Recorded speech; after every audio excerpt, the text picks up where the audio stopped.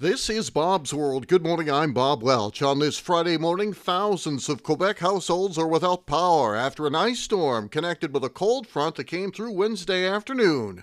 That story in a minute. It's 4 a.m., Monday, and you're literally sucking baby snot through a tube because she's congested. Man, that's love. And if you love her that much, love her enough to make sure she's buckled in the right car seat. To make sure your child's in the right seat for their age and size, visit nhtsa.gov/the right seat. Show them you love them. Keep them safe. Visit nhtsa.gov/the right seat. Brought to you by the National Highway Traffic Safety Administration and the Ad Council.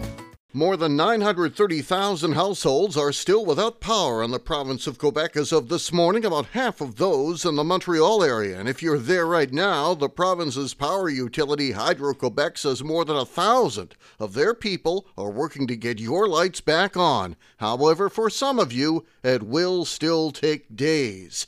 The City of Montreal is asking people to call 311 if there is a felled tree, debris, or other obstruction blocking access to a street or sidewalk. Hydro-Quebec is asking people to keep their distance from wires, poles, and other equipment on the ground. City officials advise Montrealers to stay home unless absolutely necessary and to be careful venturing out today. One of the major bridges over the St. Lawrence River into Montreal, the Champlain Bridge, had to be closed for a while yesterday due to falling ice, but it's since reopened. What about the food in your fridge? Jennifer Ronholm is assistant professor in food microbiology at Montreal's McGill University.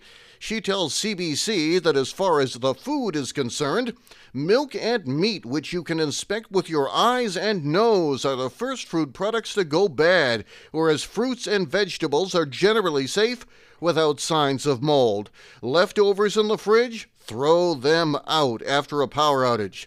The Canadian Food Inspection Agency says during a power outage, a full freezer will keep food frozen for about 48 hours, while a freezer that is half full only keeps food frozen for about half that time.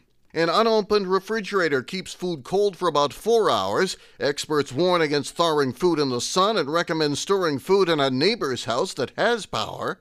After a power failure, Canada's Food Inspection Agency also says throwing away food that has been at room temperature at least 2 hours is a very good idea. Food that has taken on an unusual color or odor should also be tossed, but food that is cold to the touch or contains ice crystals can be frozen again. There is more on this story at cbcmontreal.ca. Bob's World for this Friday, April 7, 2023. I'm Bob Welch. Make it a great weekend, and I'll see you on the smartphone.